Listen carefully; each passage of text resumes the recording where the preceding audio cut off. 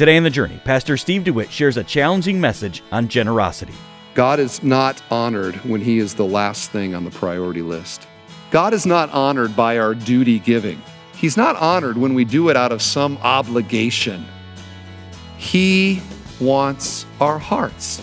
Let me ask this question. Why is it so hard to be cheerful in giving to God? Because we love our stuff so much.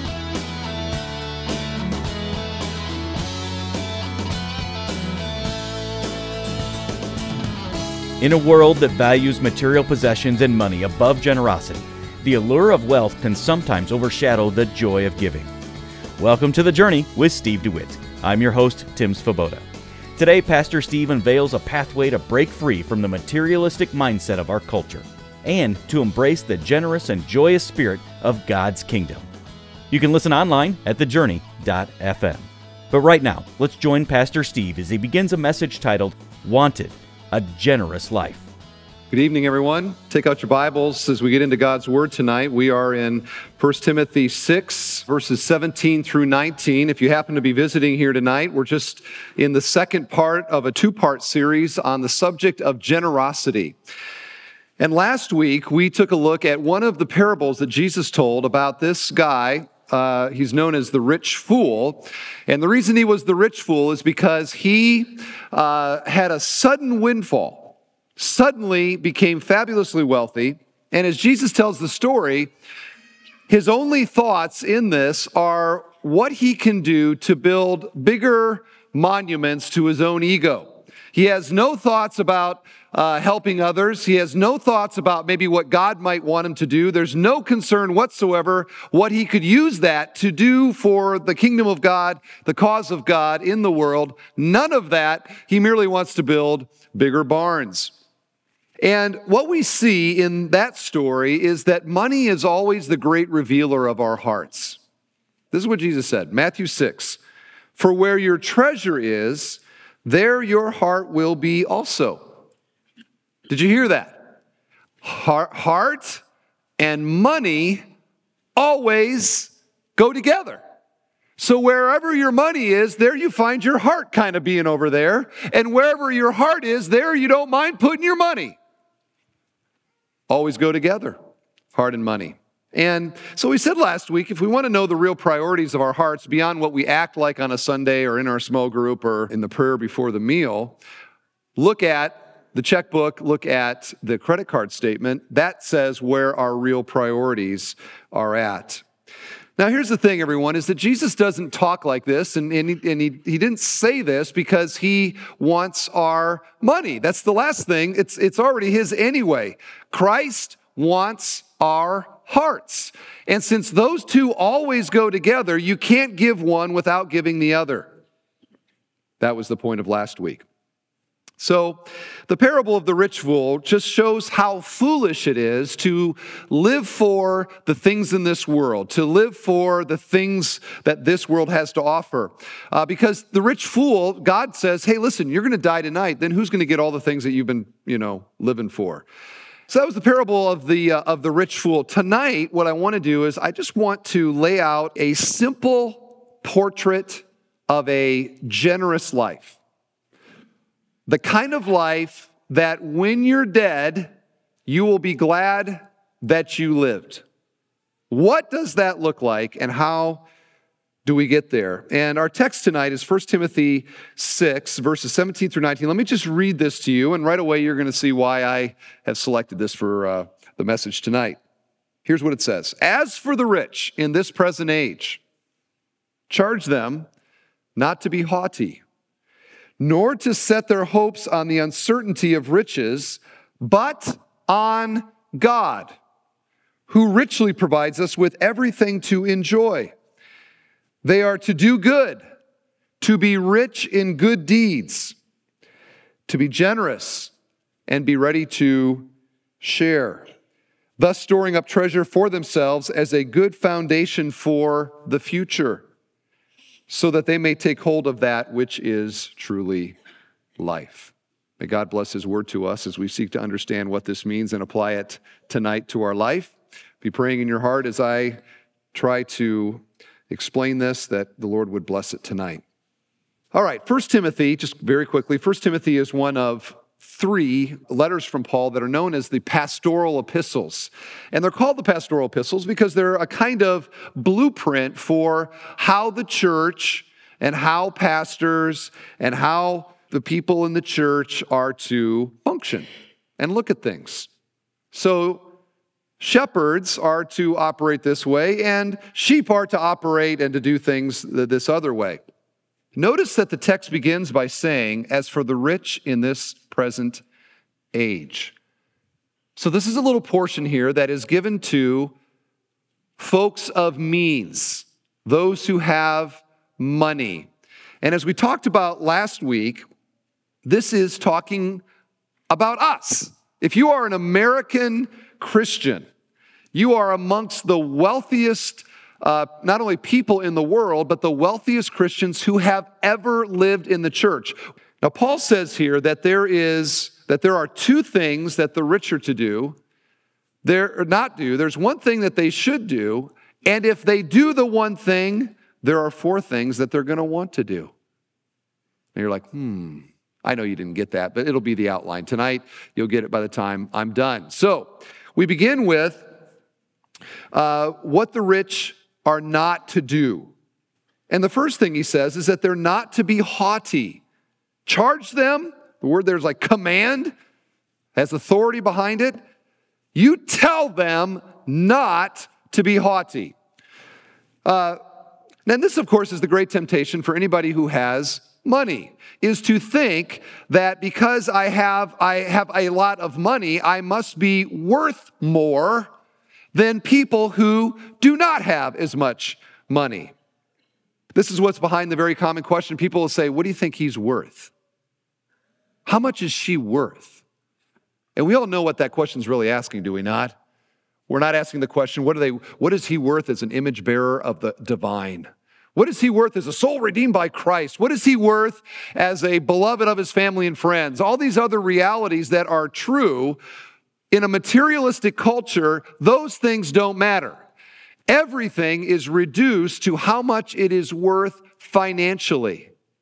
And so for the rich who look in the mirror and see that they are worth more financially, the great temptation is to think that I am therefore worth more personally. Does this sound like any place that you live? This is the American way, generally speaking. So here's the thing that Paul is saying. Shepherds, tell the sheep, don't be haughty. So I'm saying, you know what I'm saying here tonight? Don't be haughty. Don't think of yourself as rich, being worth more than anybody else, to have an inflated view of yourself. Because who are we in Christ after all? All of us, rich, poor, we are, it's not a trick question, we are sinners. We are sinners saved by grace. So don't be haughty. The second thing he says here is in regards to hope, that the rich are not to put their hope in their wealth. So this is the other great temptation that those that have money struggle with, is to want to trust what that money subconsciously promises to us. But why do we feel this sort of elevation? That's not the right word. We feel happy when that happens. Here's why. Because in my mind, I subtly think to myself, you know what? I have more purchasing power now. There's more that I can get than I thought that I could a moment ago before I found the $20 bill. Think of the things that I can do with this extra money that I have in the checking account. I feel better I feel good. I feel happy. Why? Because I got more money. And that money is saying something to me that I like. Feels good. Now you multiply that times thousands of dollars in some people's case, or tens of thousands of dollars in some people's case, or hundreds of thousands of dollars in some people's case, and you see why Paul would say, tell the rich people not to put their hope in money. Because when I get a $20 bill and I'm like, hey, when I got $10,000 bill, I'm thinking, awesome, right? I want to trust it. And it wants me to trust it. Let's talk about the Garden of Eden a moment. What was Adam and Eve, what were they really doing when they went up to the tree there and they took the fruit? Was it really about the fruit? I mean, was it a food issue that they had? We're hungry, and there's not another tree around here that we can, all the other, I don't know, I'm tired of all these other trees. I've ate them for, however long they lived. I'd like something new and different. Let's go to the new restaurant. God said not to go to that one. Okay, I'm missing my analogy now, but you see what I'm saying? It wasn't about the food. It wasn't about the fruit. What Adam and Eve really wanted and why they took that, they wanted to be like God. They wanted to be gods themselves. They wanted control. They wanted power. They wanted the right to self-determination. And that fruit, through the temptation of Satan, represented the ability to have now all of this to myself, to be their own God. And friends, this is why, it's the same with money. Money is not the problem. If you leave here going, boy, that church they think money is the problem. Money is not the problem. You know what the problem is? Our hearts are the problem. That's why he says in verse 10, he doesn't say that money is the root of all evil. He says the love of money is the root of all kinds of evil, because the same spring that loves money is the same spring that is going to live for self, and self wants control. Self wants power. Self wants the right to determine its own future and to find its security in it. And this is what money does for us. It's a in this world promise that we can hope in instead of God. I got money, I don't need God. I got lots of money, I don't need God. I'm glad he's there just in case, but I don't really need him because look what I have. And my money allows us to buy the things that security wants, right? I can buy health. I can buy shelter. I can buy warmth and clothing. I can buy friends. Money offers all of these things apart from God. And of course, all of these things are a lie. That's why he says, tell the rich not to put their hopes in the uncertainty of riches. Money promises that, but it doesn't deliver. And on top of that, what do we know about money in our present economy? Easy come, easy go. What goes up must come down. Hate to be reminding you of some sad realities that we're dealing with in our present economy and to bring up your bank account, your house value, your whatever. But this is, our country as a whole is living out the truth of those few little words right there. The uncertainty of riches. And this is why when the stock market crashes, guys are jumping off buildings. Was their hope in God or in their money? And their response to the downturn reveals that, does it not? So uncertain. Why would you hope in something that is so fleeting and runs away? Why live for it? Why trust it? Why find meaning in it? And so Paul just said, hey, tell the rich, don't be all full of yourself because you got money. And don't trust it. Don't find your meaning in it. Don't think that's where your security lies. So those are the two things that rich Christians must not do. Now, there's one thing that rich Christians must do, and it's the next thing I want to talk with you about. Don't put your hope in the uncertainty of riches, but on who? On God. But on God, who richly provides us with everything to enjoy. Now, this is one of these brilliant balancing statements that the wisdom of the Holy Spirit inspired the writers to write. Because here we have the wonderful balance where on the one side you could maybe hear a message like this, or maybe look at the previous two verses and think, well, what we need to do is we need to join the convent and we need to eat vegetables out of our gardens that we grew ourselves and wear uncomfortable, out-of-date clothing, and that's really godly. And some of you have believed that for many years. God is not a prude. God's not a prude. Okay? God's cool, if I can say it that way. And this is the kind of coolness of God. He made this earth beautiful and bountiful for us to enjoy. Christians will misread some of these kind of verses and will go out and will live sort of ascetic lives and say, the more miserable I am, the more godly I am. And that is not at all what Scripture's talking about. God gives us the things that we have, the resources that we have, and the bounty of this world to be enjoyed. Don't feel bad when you are enjoying something that God has given to you as a gift. We see the balance of it here. Enjoy them, but don't live for them. Enjoy them, but don't put your hope in them. Put your hope in God. Now that sounds good, and most people would amen that, and you might be thinking, well, I already knew that before I came in. My dollar bill says, what does it say? I can't remember right now. In God we trust, yes. So I knew that already. I didn't have to come to church tonight to hear that. Well, perhaps what's lacking in our currency theology is something that tells us what that looks like. In God we trust, okay. But really, what does that look like in terms of a lifestyle? How do we live that out? And this is verse 19. What are the rich to do? They are to do good, to be rich in good deeds, to be generous and ready to share, thus storing up treasure for themselves as a good foundation for the future, so that they may take hold of that which is truly life. So what does trusting in God, not my money, look like? And I'm not even going to really describe these too quickly, or more than just to mention them. To do good? To do good a lot? That's what it means to be rich in good deeds. Okay? Not just at Thanksgiving and Christmas and, to be rich in them. It's a lifestyle. To be generous. And how often are we to be generous? Well, at Thanksgiving and at Christmas and Easter. No.